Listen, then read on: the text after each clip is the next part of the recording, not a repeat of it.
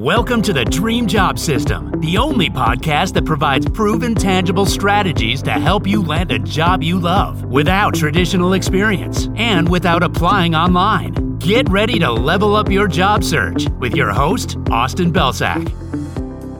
Hey everyone, welcome to another episode of the Dream Job System podcast. I'm your host, Austin Belsak, and in this episode, I'm going to share 7 ways to help you make networking easier for yourself, because networking is hard enough as it is, right? And if you're listening to this podcast, I imagine that you're probably not seeing the results from networking that you might hope to see, or that you might feel like you've been promised in some capacity. So I want to share 7 things that you can do, 7 ideas that will help make networking easier for you. Let's dive in. The first idea is to focus on people that you're genuinely excited to connect with. So something that I hear a lot from folks that I work with is that networking feels transactional. That's what they tell me.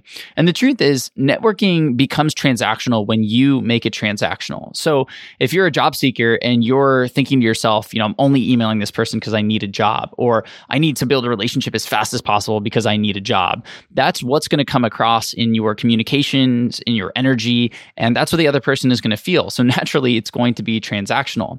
Speaking from personal experience, one of the easiest ways to combat this is to focus on people that you're genuinely excited to connect with. So instead of saying, I'm connecting with this person to get a job, you should be saying, I'm so excited to connect with this person that having them in my network is just going to benefit me in life. I don't care if I get a job. If I do, then that's going to be beneficial. Obviously, if they're working at my target company, that's a big plus. But truly, just connecting with this person and having them in my network is going to help me accelerate my goals, my career, and my life.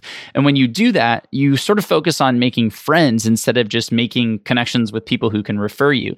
And that is a big mental shift that's going to make this whole thing a heck of a lot easier.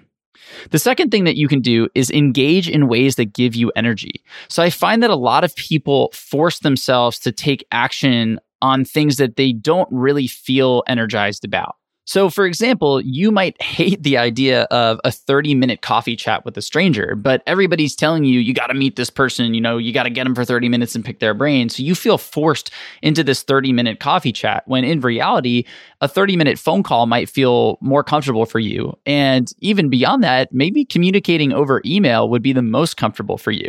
So instead of aiming for the 30-minute coffee chat, just try to get better at connecting with them over email, or connecting with them over the phone, or whatever medium is most comfortable for you that's actually going to give you energy to talk to this person, rather than give you anxiety and take your energy away when you think about talking to them. And this goes for so many different things, right? If you feel like sending a cold email is not authentic to you, and you feel like you're going to come across much better and you're going to be more excited to create a video, then create the video. In other words, when you think about connecting with this person in any capacity, I want you to focus on things that feel authentic to you and feel fun to you and feel exciting to you, and engage that way.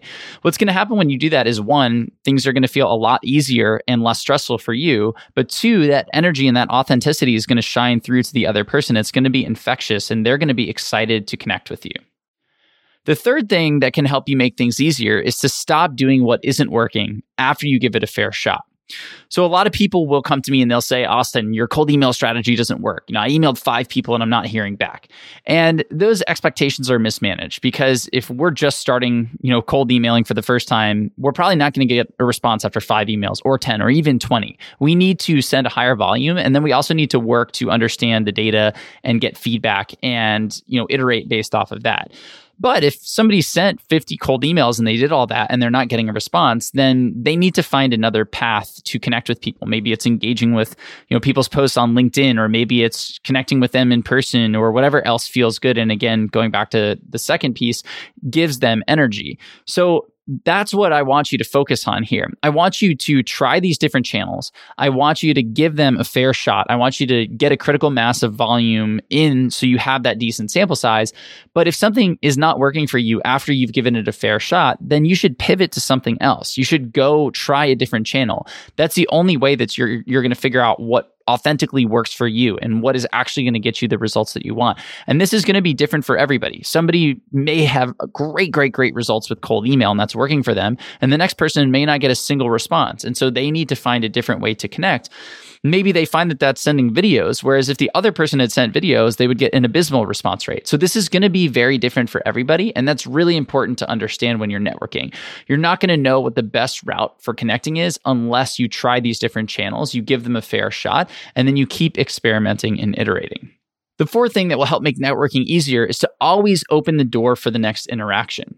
A lot of times I see people finally get somebody on the phone or somebody responds to their email and they answer their questions, and then this person doesn't know where to go from there. So you always want to have a plan to open the door for the next interaction. One way that I love to do this is to simply ask for something actionable from the person. So you could say, if you don't mind me asking, what was the book that was most impactful for you when you were making this transition? And if they share it with you, then you can go read the book and you can email them back and say, I read it. Here are the things that I learned. Thank you so much for the recommendation. Another thing you can do is ask them for advice. If I want to strengthen my position as, a user experience designer, if I want to take a step towards, growing my brand on LinkedIn, what's one simple thing that I can do every single day?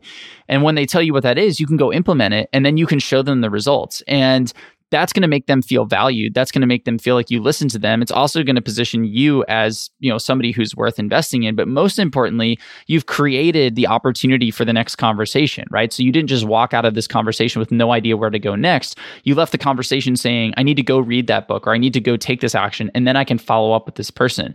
So you're pre-planning that next interaction ahead of time so that the relationship never stalls out.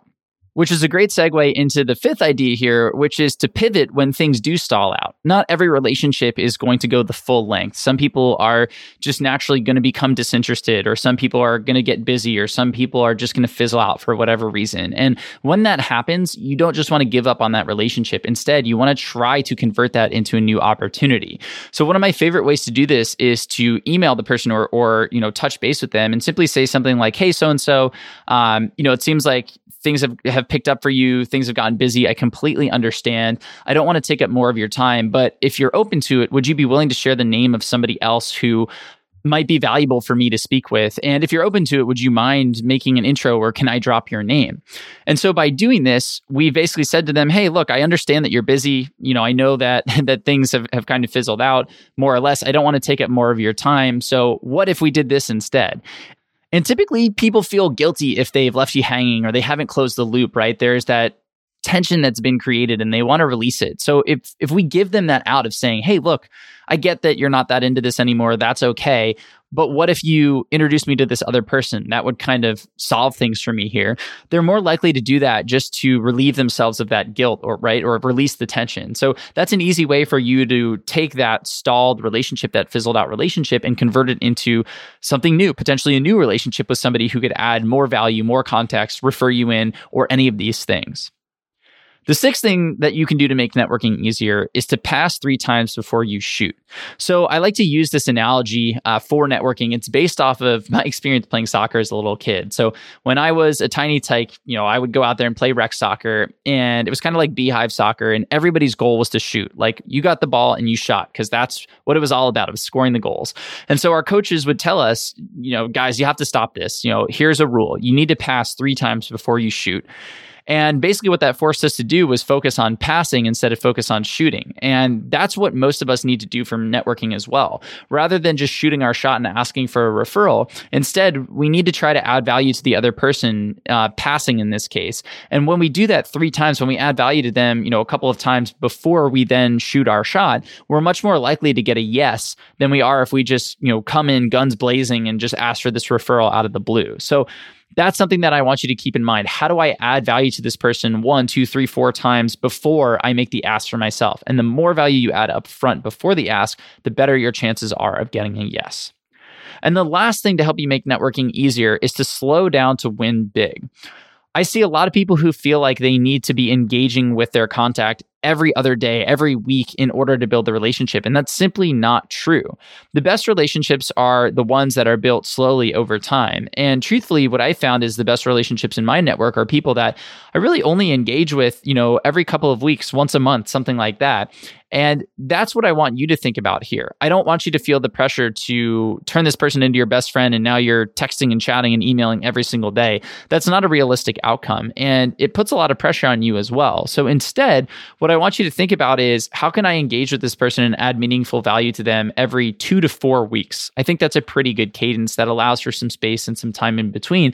And it also allows for things to develop and for you to go out there and take action on some of the things that you talked about. So one of my favorite tactics here is to create a spreadsheet, whether it's a Google Sheet or an Excel sheet, and add 30 people's names to it. And then just make a goal to engage or touch base with or follow up with one person every day. And by doing this, you're essentially going to engage with all of these meaningful people in your network once a month. And I find that creates a really, really good cadence where we're not overwhelming people. We're not pushing things too quickly, but we're engaging with them so we're still top of mind and we're adding value to them. So that's something that I'd encourage you to do as well. But I hope that these 7 tips give you some new ideas about how to network, maybe take some of the pressure off the way that you've been networking, and overall just make networking feel a little bit easier. So I hope you'll go out and implement some of them. You don't have to do all 7 if it feels like it's too much or if it's not the right time. Start with 1, 2, 3 of them, start small, and then gradually build your way up. But I promise you, if you implement some of these things, networking is going to become a heck of a lot easier.